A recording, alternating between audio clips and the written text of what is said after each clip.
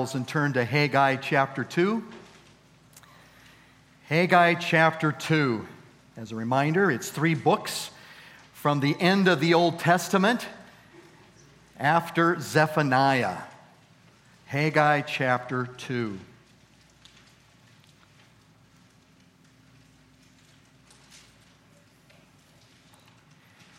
You know, a lot of what we do or not do today is formed by events and experiences of the past. Wouldn't you agree?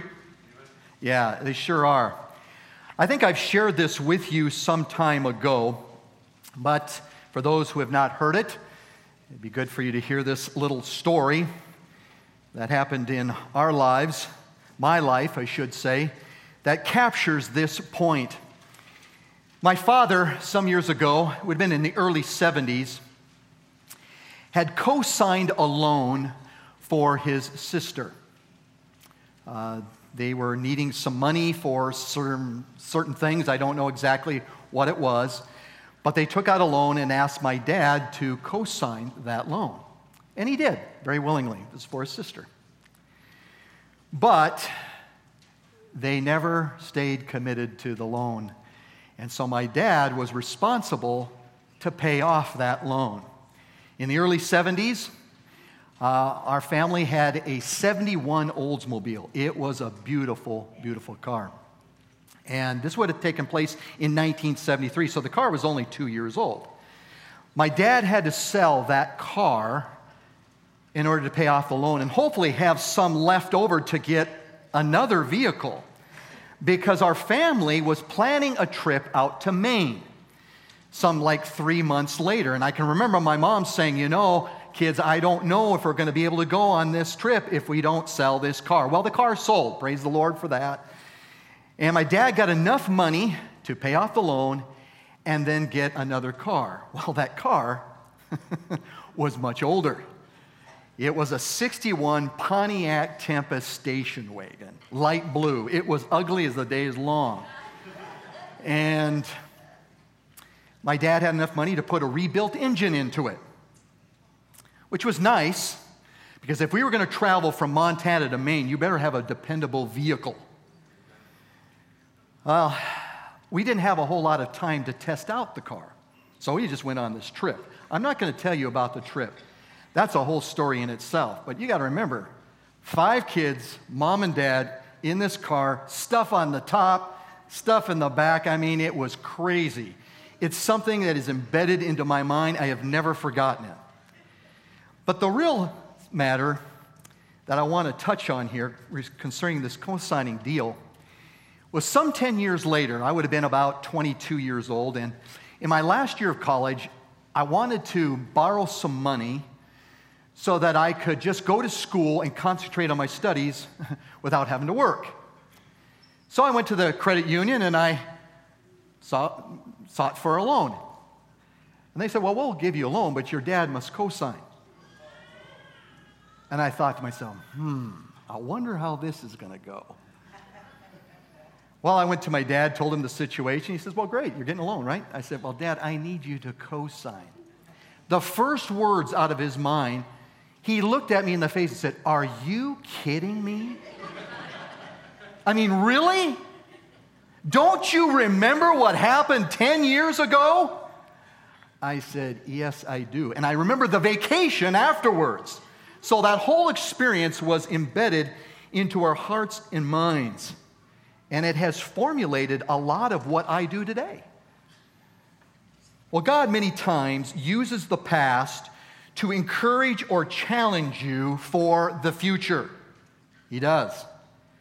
And certainly this was the case for the Jewish exiles who had returned to rebuild the temple. And I want you to see this in verses 10 to 19 of Haggai chapter 2. So follow along as I read. On the 24th of the 9th month, in the 2nd year of Darius, the word of the Lord came to Haggai the prophet, saying, thus says the Lord of hosts, ask now the priests for a ruling. If a man carries holy meat in the fold of his garment and touches bread with his food or cooked food, wine, oil, or any other food, will it become holy? And the priests answered, no. Then Haggai said, if one who is unclean from a corpse touches any of these, will the latter become unclean? And the priests answered, it will become unclean. Then Haggai said, so is this people, and so is this nation before me, declares the Lord, and so is every work of their hands, and what they offer there is unclean. But now do consider from this day onward, before the stone was placed on another in the temple of the Lord, from the time when one came to a grain heap of 20 measures, there would be only 10. And when one came to the wine vat to draw 50 measures, there would be only 20. I smote you and every work of your hands with blasting, wind, mildew, and hail. Yet you did not come back to me, declares the Lord. Do consider from this day onward, from the 24th day of the 9th month, from the day when the temple of the Lord was founded, consider, is the seed still in the barn? Even including the vine, the fig tree, the pomegranate, and the olive tree? It has not borne fruit. Yet, from this day on, I will bless you. And may God add his blessing to the reading of that portion of Scripture. The word from the prophet here came 2 months after his last message to the people, recorded in the first 9 verses of this chapter. And it happened 3 months after the resumption of the temple project. And he records that in verses 14 and 15 of chapter 1. But if you remember, the people became quickly disheartened in the work, especially as they viewed their present situation, their present endeavor, in comparison to the temple that they had known previously. In fact, go with me back to chapter 2, verse 3. This is a rhetorical question from God. Who is left among you who saw this temple in its former glory? And how do you see it now? Does it not seem to you like nothing in comparison? God knew the answer to that. He's simply asking the question to let them know, I know what's on your heart and what you're thinking about. They were very, very discouraged. Also, at the same time, there was oppression from enemies in the land, so things were difficult. And so in 2:4-9, the previous context, Haggai encouraged the people. And how did he encourage them? Well, first of all, with God's presence, as they did the work. Look what it says in verses 4 and 5, especially the end of verse 4. Take courage, declares the Lord, and work, for I am with you, declares the Lord of hosts. As for the promise which I made you when you came out of Egypt, my spirit is abiding in your midst. Do not fear. And so this word from the Lord must have been very encouraging. As you begin to do this work, don't be disheartened. God is with you. There's no need to fear, even though there's oppression all around. But that isn't the only way that he encouraged them. In verse 9, notice what it says. The latter glory of this house will be greater than the former, says the Lord of hosts. And in this place I will give peace, declares the Lord of hosts. And so he's encouraging them with the significance of their work that they're doing in the present.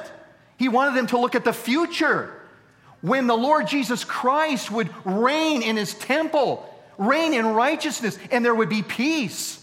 And so he wanted them to be inspired about the future as they worked in the present on this temple. But in the following text that we just read today, it appears that things are still not quite right in the eyes of the Lord. And that is affirmed by the beginning of Zechariah's ministry, which happened a month earlier. If you turn right across the page, Zechariah was a contemporary of Haggai. They worked hand in hand, ministering to these exiles in building the temple of God. And notice what it says there. In the 8th month of the 2nd year of Darius, the word of the Lord came to Zechariah the prophet, the son of Berechiah, the son of Iddo, saying, the Lord was very angry with your fathers. Therefore say to them, thus says the Lord of hosts, return to me, declares the Lord, that I may return to you, says the Lord of hosts. Do not be like your fathers, to whom the former prophets proclaimed, saying, thus says the Lord of hosts, return now from your evil ways and from your evil deeds. But they did not listen or give heed to me, declares the Lord. Your fathers, where are they? And the prophets, do they live forever? But did not my words and my statutes, which I commanded my servants, the prophets, overtake your fathers? Then they repented and said, as the Lord of hosts purposed to do to us, in accordance with our ways and our deeds, so he has dealt with us. Very clearly, things were still not quite right in their hearts, even though they had returned to working on the temple of God.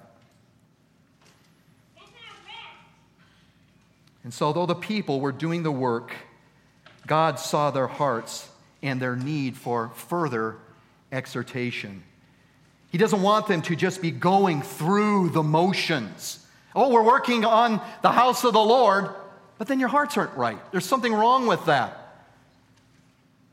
And so Haggai followed Zechariah's message with another word from God a month later.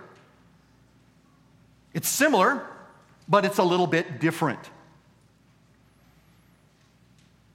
Also, he repeats a lot of what he said in the first chapter, particularly verses 5 through 11, and we'll touch on that in a little bit. But basically, the principle that is reinforced in this text that we're looking at today, the theme of this passage, is that while sin removes God's blessings, righteousness and obedience releases his blessings.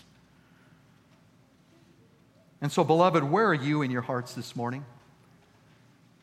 I want you to just pause for a moment and to think about that. Where are you in your hearts? You could be going through the motions of living for Christ, but you are not in a right place with him. One of the things I just want to say right up front, I'm thankful for this church. I'm thankful to be a pastor of this church, where I see the hearts of you people who love to minister and to serve. I see it all around me. But could it be possible that in the midst of your service, things aren't quite right in your hearts before the Lord? You should be concerned about that. You know, things in your life may be hidden from others, but not from God. And it's keeping you from enjoying the full blessings of God, the full blessings of your salvation. And so what should be of help to you in this passage from the message of the prophet? What can be of help to you?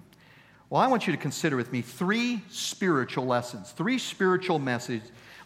that are emphasized from the prophet. And I trust that through this, you will be examining your hearts. And as you examine your hearts, I trust that there will be repentance. And that you will continue in faithfulness, knowing the blessing of God upon your lives. And the first lesson is actually captured there in verses 11 through 14. I want to read it again. Notice what the prophet starts out with. Thus says the Lord of hosts, ask now the priests for a ruling. If a man carries holy meat in the fold of his garment, and touches bread with his fold, or cooked food, wine, oil, and other food, will it become holy? And the priest answered, no. Then Haggai said, if one who is unclean from a corpse touches any of these, will the latter become unclean? And the priest answered, it will become unclean. Then Haggai said, so is this people, and so is this nation before me, declares the Lord, and so is every work of their hands. And what they offer there is unclean. What did God want people to learn from this? From this little illustration. Actually, it was a truth. It's this: understand the defilement of sin. Understand the defilement of sin. As you can see, God used here a simple object lesson from the law and wanted the priest to confirm it. And what was that lesson, that object lesson? Well, it's this, that ceremonial cleanness cannot be transferred. while ceremonial uncleanness can be transferred. It was a truth taken from the Old Testament, particularly Leviticus, also in Numbers 19. You can go there and see that. But he wanted the priests to confirm it for the people at that time, because he wanted to teach them something. I think a good analogy would be the whole COVID experience that we had in the last year. I mean, when you were exposed to someone with COVID, or you got the COVID, what happened? You were quarantined. And why were you quarantined? So that you wouldn't transmit that disease to someone else, that virus to someone else. But let's say you were healthy and you got around somebody who was unhealthy. Would your healthiness be transmitted to them? No, not at all. It's the other way around. That's sort of an analogy that we can take from the present to understand what is being said here by the prophet. Really, the spiritual point that he wanted to drive home with the people was that sin is infectious, but holiness is not. In fact, look at verse 14, which is the application of verses 11 to 13. He says at the end of verse 13, it will become unclean. Then Haggai said, so is this people. And so is this nation before me, declares the Lord. And so is every work of their hands, and what they offer there is unclean. You see? They were sinful, and it was impacting what they did, even their worship for the Lord. You see, prior to the rebuilding of the temple, there was misplaced priorities and disobedience, right? I mean, we looked at that in chapter 1, verses 1 to 3. That's what the prophet declared. But I do believe here, I do believe here that what the prophet is referring to is that time frame, because of the context that follows. I believe he's going back to where they were, even up to the present. And so you have to keep that in mind. And I do believe that though the people had returned to the work, there were still some who were doing the work whose hearts really hadn't turned around. I mean, you know what happens. You get a group of people, they follow the Lord, at least some of them do, but there are some also on the fringes. And so I believe that Haggai is not only speaking about the past, but even in the present to some people whose hearts weren't fully committed to what they were doing. There possibly was complacency in the heart. Other sin issues. I mean, we could see that from the previous context when they got discouraged as they worked on the house of the Lord. So God saw it, and he wanted them to know that it was hurting their worship and service to the Lord. Though they were doing these things, it was not honoring to him because of the defilement of sin. Now, I believe a good illustration comes from an historical account in the Old Testament, one that you are very familiar with. It takes place in 1 Samuel 15. Take your Bibles and turn there, if you would, to 1 Samuel 15. This is the story of Saul. 1 Samuel 15.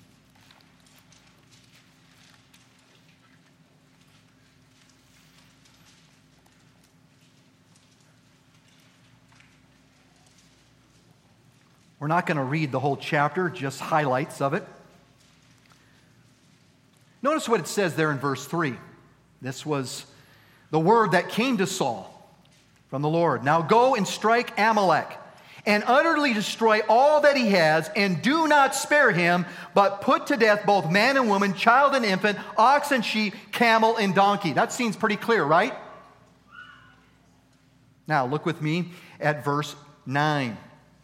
But Saul and the people spared Agag and the best of the sheep, the oxen, the fatlings, the lambs, and all that was good, and were not willing to destroy them utterly, but everything despised and worthless, that they utterly destroyed.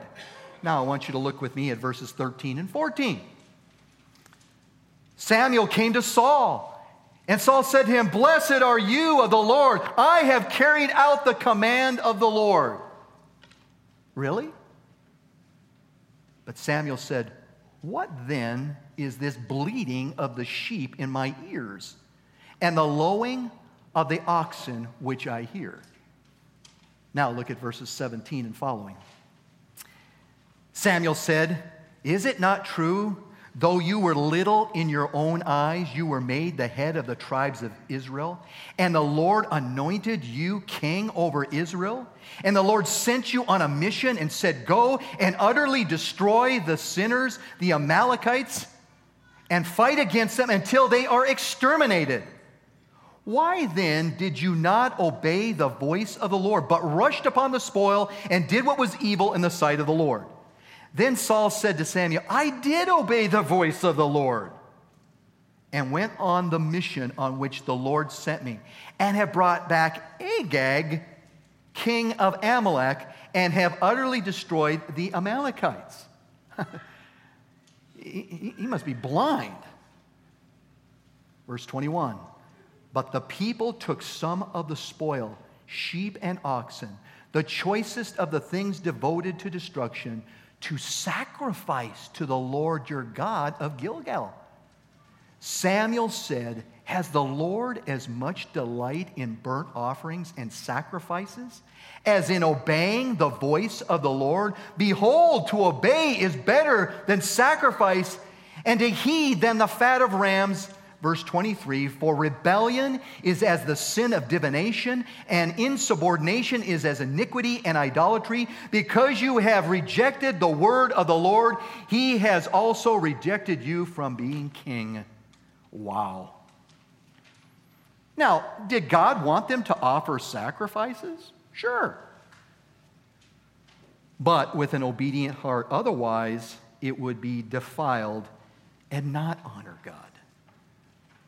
In fact, God is more concerned with our hearts and our love for him and our obedience than he is sacrifice, as it says there.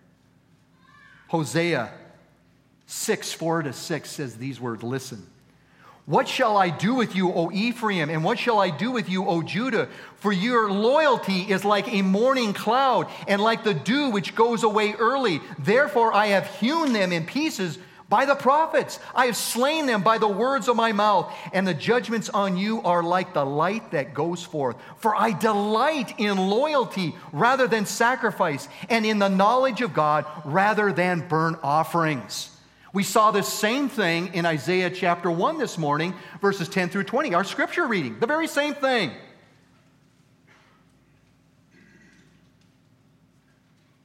This is why when we have communion, there is to be an examination of the heart, right? Because partaking of communion, which is worship, with sin in our hearts, is an abomination. And that is declared in 1 Corinthians 11:27 and 28.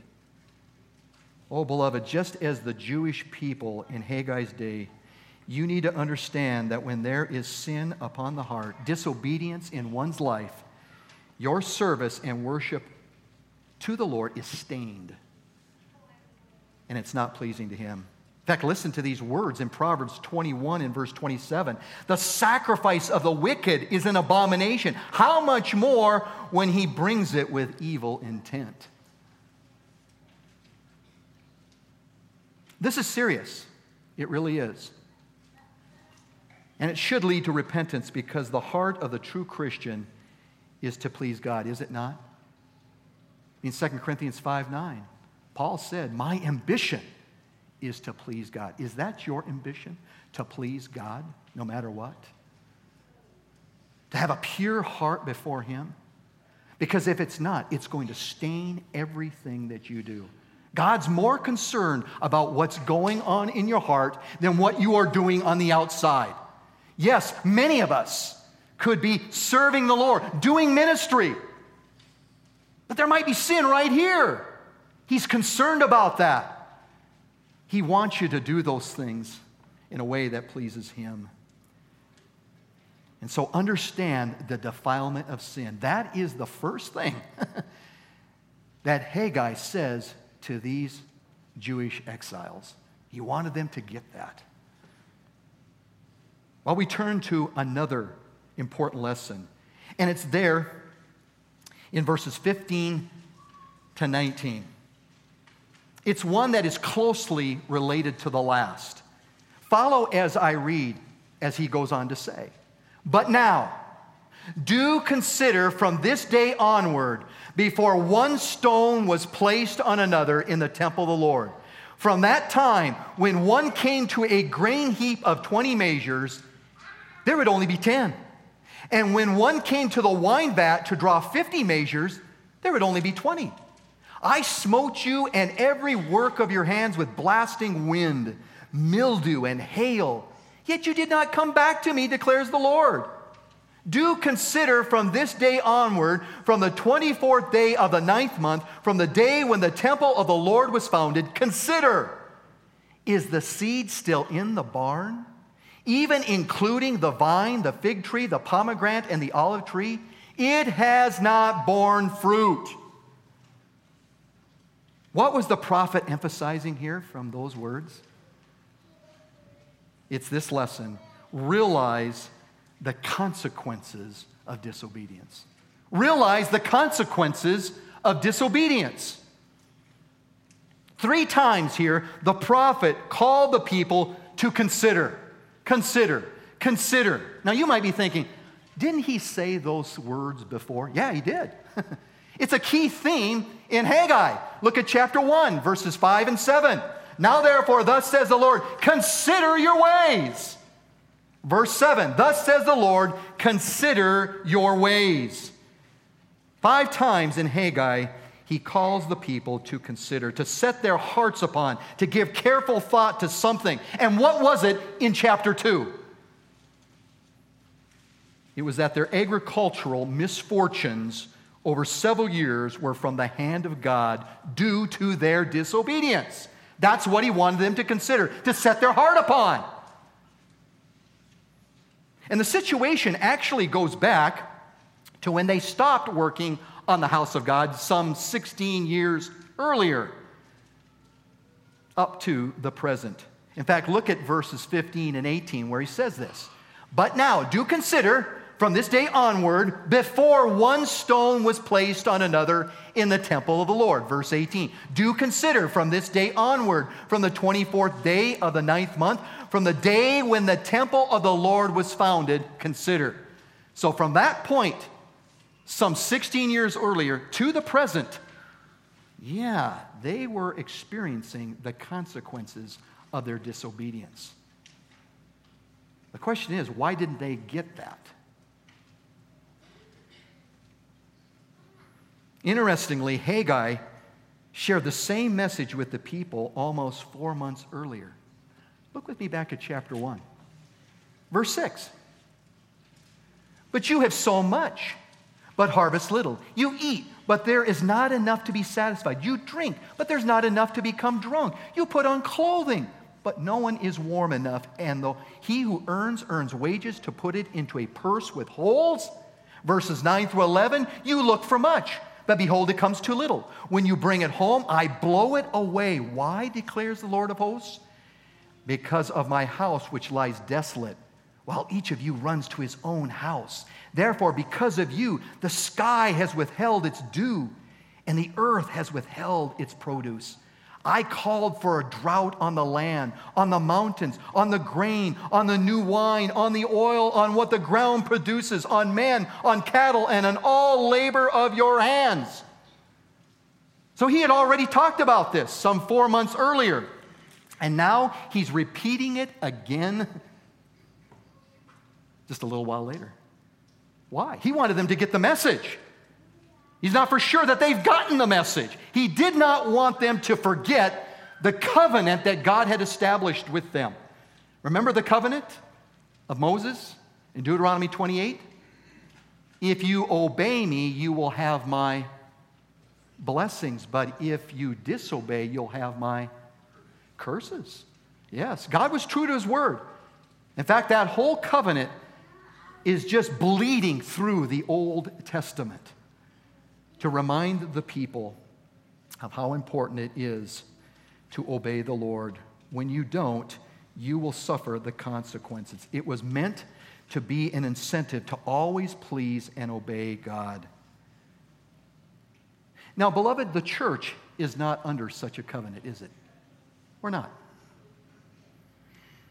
But God does discipline his children for sin and disobedience, does he not?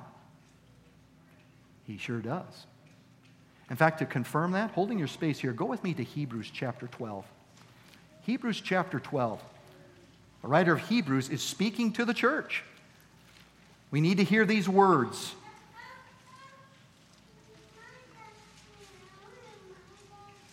Hebrews chapter 12, beginning with verse 5. The writer says, "And you have forgotten the exhortation which is addressed to you as sons. My son, do not regard lightly the discipline of the Lord, nor faint when you are reproved by him. For those whom the Lord loves, he disciplines, and he scourges every son whom he receives." That is a quote from the Old Testament. "It is for discipline for you endure. God deals with you as with sons. For what son is there whom his father does not discipline? But if you are without discipline, of which all have become partakers, then you are illegitimate children and not sons. Furthermore, we had earthly fathers to discipline us, and we respected them. Shall we not much rather be subject to the Father of spirits and live? For they disciplined us for a short time, as seemed best to them. But he disciplines us for our good, so that we may share his holiness. All discipline for the moment seems not to be joyful, but sorrowful. Yet to those who have been trained by it afterwards, it yields the peaceable fruit of righteousness." A good illustration of this very thing, God's disciplining his people in the church, is found with the church at Corinth. You know the passage. It's found in 1 Corinthians 11. A couple of weeks ago, I addressed this very thing. You remember that the church at Corinth was carnal. They were fleshly. There was strife. There was divisions amongst them. They had no regard for the weak, no regard for the poor. In fact, when you come to 1 Corinthians 11, there's these love feasts that are going on where the rich are not sharing with the poor. And so as he goes on in the rest of the chapter to instruct them about the Lord's Supper, he says these words to them. "For he who eats and drinks judgment to himself if he does not judge the body rightly. For this reason, many among you are weak and sick, and a number sleep. But if we judged ourselves rightly, we would not be judged. But when we are judged, we are disciplined of the Lord, so that we will not be condemned along with the world." Amen and amen. So he's reminding them that because of their sin and disobedience, there was people in the body who were weak and sickly, and some were sleeping. They had died. This is all by the hand of the Lord in the church. You know, we live in a day and age, and I think we somehow have forgotten this truth. We become passive in our lives. We just say, I'm going to do this or that. It doesn't really matter. The Lord's not going to do anything. He's always going to be gracious to me. Well, frankly, he is gracious when he disciplines us, because it's to draw us back to himself.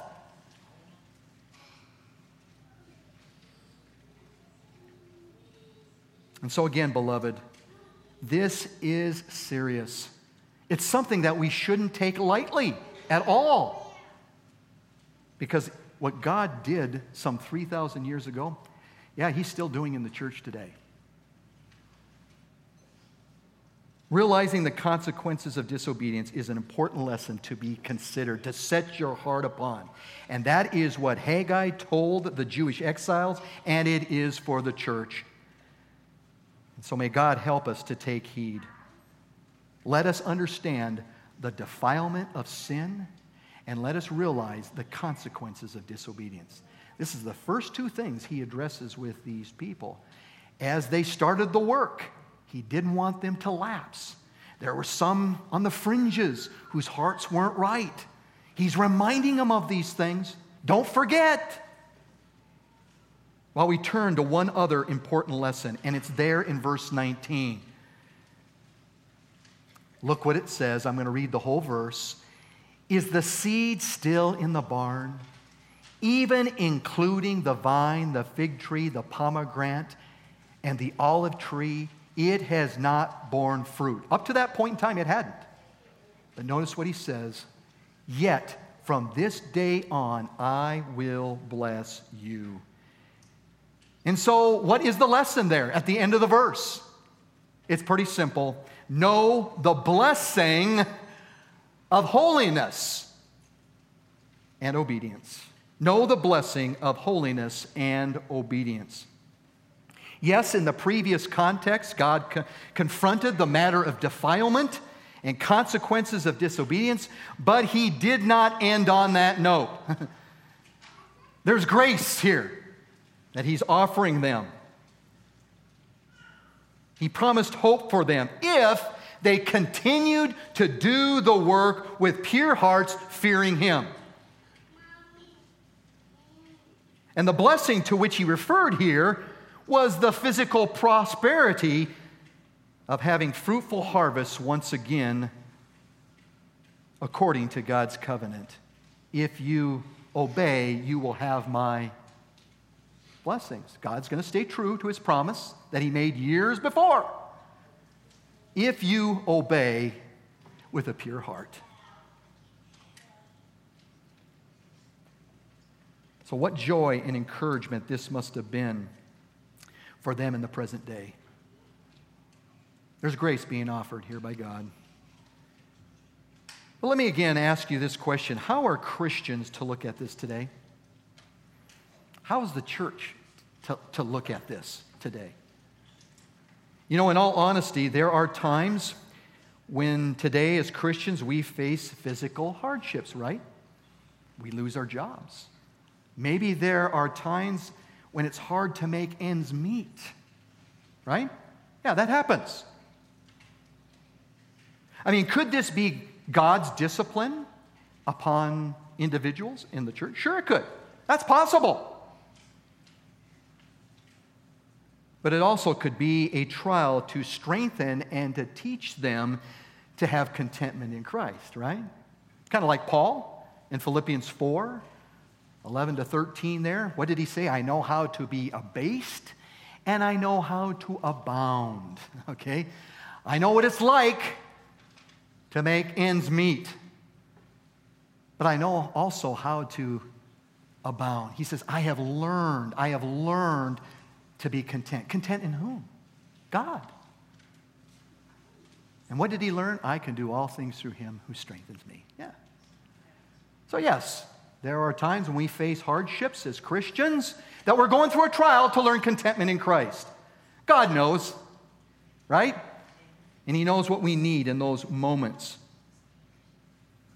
Generally speaking, however, what did Jesus tell his listeners who had anxiety over their daily provision?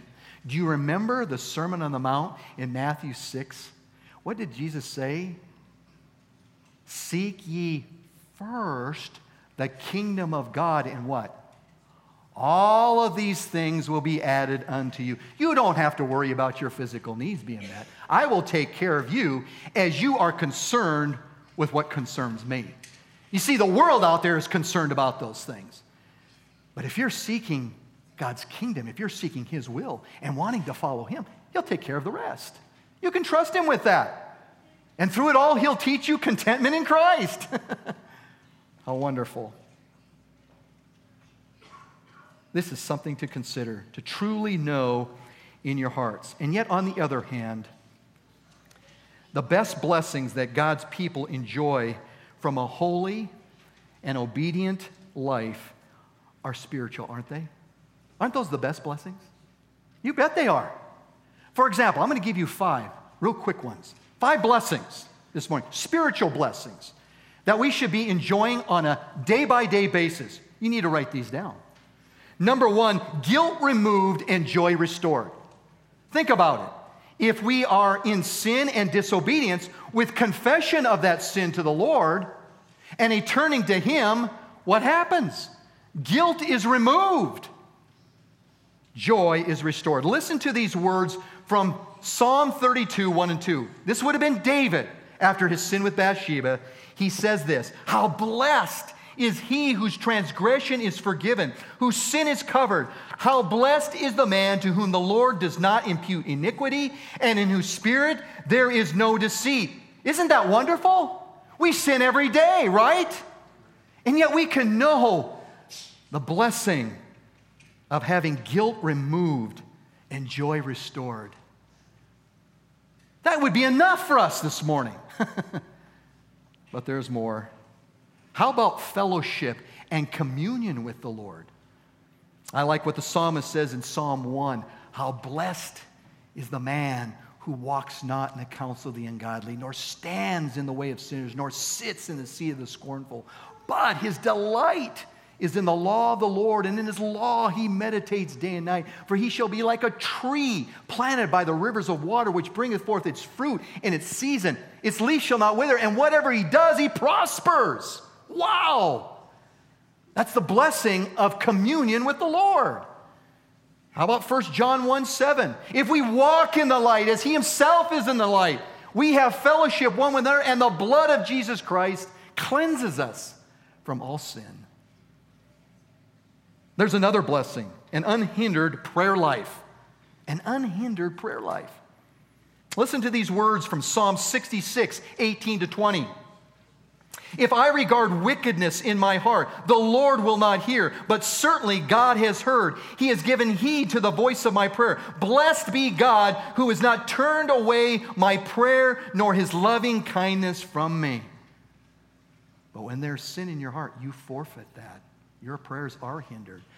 Men, think about this. In 1 Peter 3:7, there's a word to Christian husbands that if they don't dwell with their wives in an understanding way, what does the text say?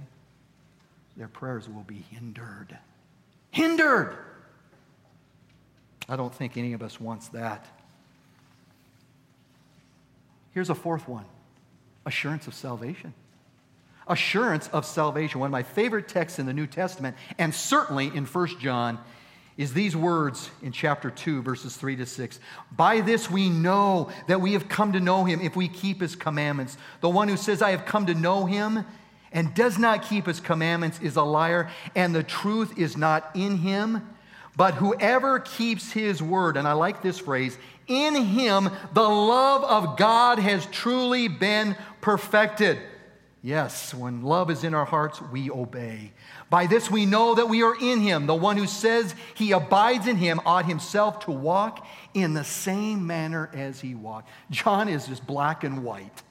You want to know assurance? Then have a heart that's pure. Obey God out of your love for him. I've talked with many Christians who struggle with assurance. There was a time in my own life that I struggled with assurance. And I know it was because of sin and other issues. And I've talked with God's people where I find that they're struggling with this assurance of salvation. And so we have to go back to their hearts. What's going on that would keep you from enjoying this wonderful blessing? Don't forfeit that because of sin. Here's one other one. Confident trust in the Lord. Living each day with confident trust in the Lord. Turn with me, if you would, to Psalm 40. It's a Psalm of David. Psalm 40. And I just want to read the first 4 verses. We don't know the circumstances surrounding this situation, but we don't need to. I love what it says here. There's a message for us in it. Psalm 40, 1 to 4. I waited patiently for the Lord, and he inclined to me and heard my cry. He brought me up from the pit of destruction, out of the miry clay, and he set my feet upon a rock, making my footsteps firm. He put a new song in my mouth, a song of praise to our God. Many will see and fear and will trust in the Lord. How blessed is the man who has made the Lord his trust and has not turned to the proud, nor to those who lapse into falsehood. There is a blessing on those who trust in the Lord. But when there's sin, you forfeit that. There is not a heart of trust in the Lord. There's a heart of doubt. And these are just a few that I gave you. It's marvelous just to think of those 5, right? And yet there's so much more, so many more blessings. And so I pray, beloved, that you know the blessings of holiness and obedience. Because if you're living in sin and disobedience, you will only know the opposite of what I just said. And your life will be embedded in fear, doubt, and a lack of peace with your Savior. That's not His will for you. Not at all. So may your heart instead be set on pleasing Him. You know, most, if not all of you, have a routine to begin your day. I think you do anyway. I mean, you just don't get up in the morning, throw your clothes on, and walk out the door. Yeah, I don't, and I'm expecting that most of you don't either. You get up, you shower, you brush your teeth, and then you will probably comb your hair or brush your hair. And then you ladies will put on makeup. Some of you men will shave. And then you'll go downstairs and you'll have breakfast or a cup of coffee and probably get caught up on the day's news. And all of this is to get a fresh start to your day. We do that without thinking about it. It's our pattern. But how about getting each day started off in a fresh way spiritually? Huh? Well, I believe considering or setting your heart upon the lessons you heard today will be a daily guide for self-examination leading to faithfulness. You can take the lessons that you heard this morning. You can principalize them and all that you heard for your day. Start your day off fresh by applying these lessons to your heart. Think through them so that they guide you to be faithful to the Lord. That is understanding the defilement of sin. That is realizing the consequences of disobedience. And that is knowing the blessings of holiness and obedience. Let these lessons guide you as the Lord directs you each day. Let's pray. Father, thank you for your word. I just praise you for these things that we can see from the text today. These things that the prophet shared with those people some 3,000 years ago, and yet, God, they're relevant for the church. We see so much in the New Testament that emphasizes the things that Haggai said. And so, Lord, help us this morning to examine our hearts, to repent if necessary, and fall back into obedience, intentionally pleasing you because we love you, O God. In Jesus' name, amen.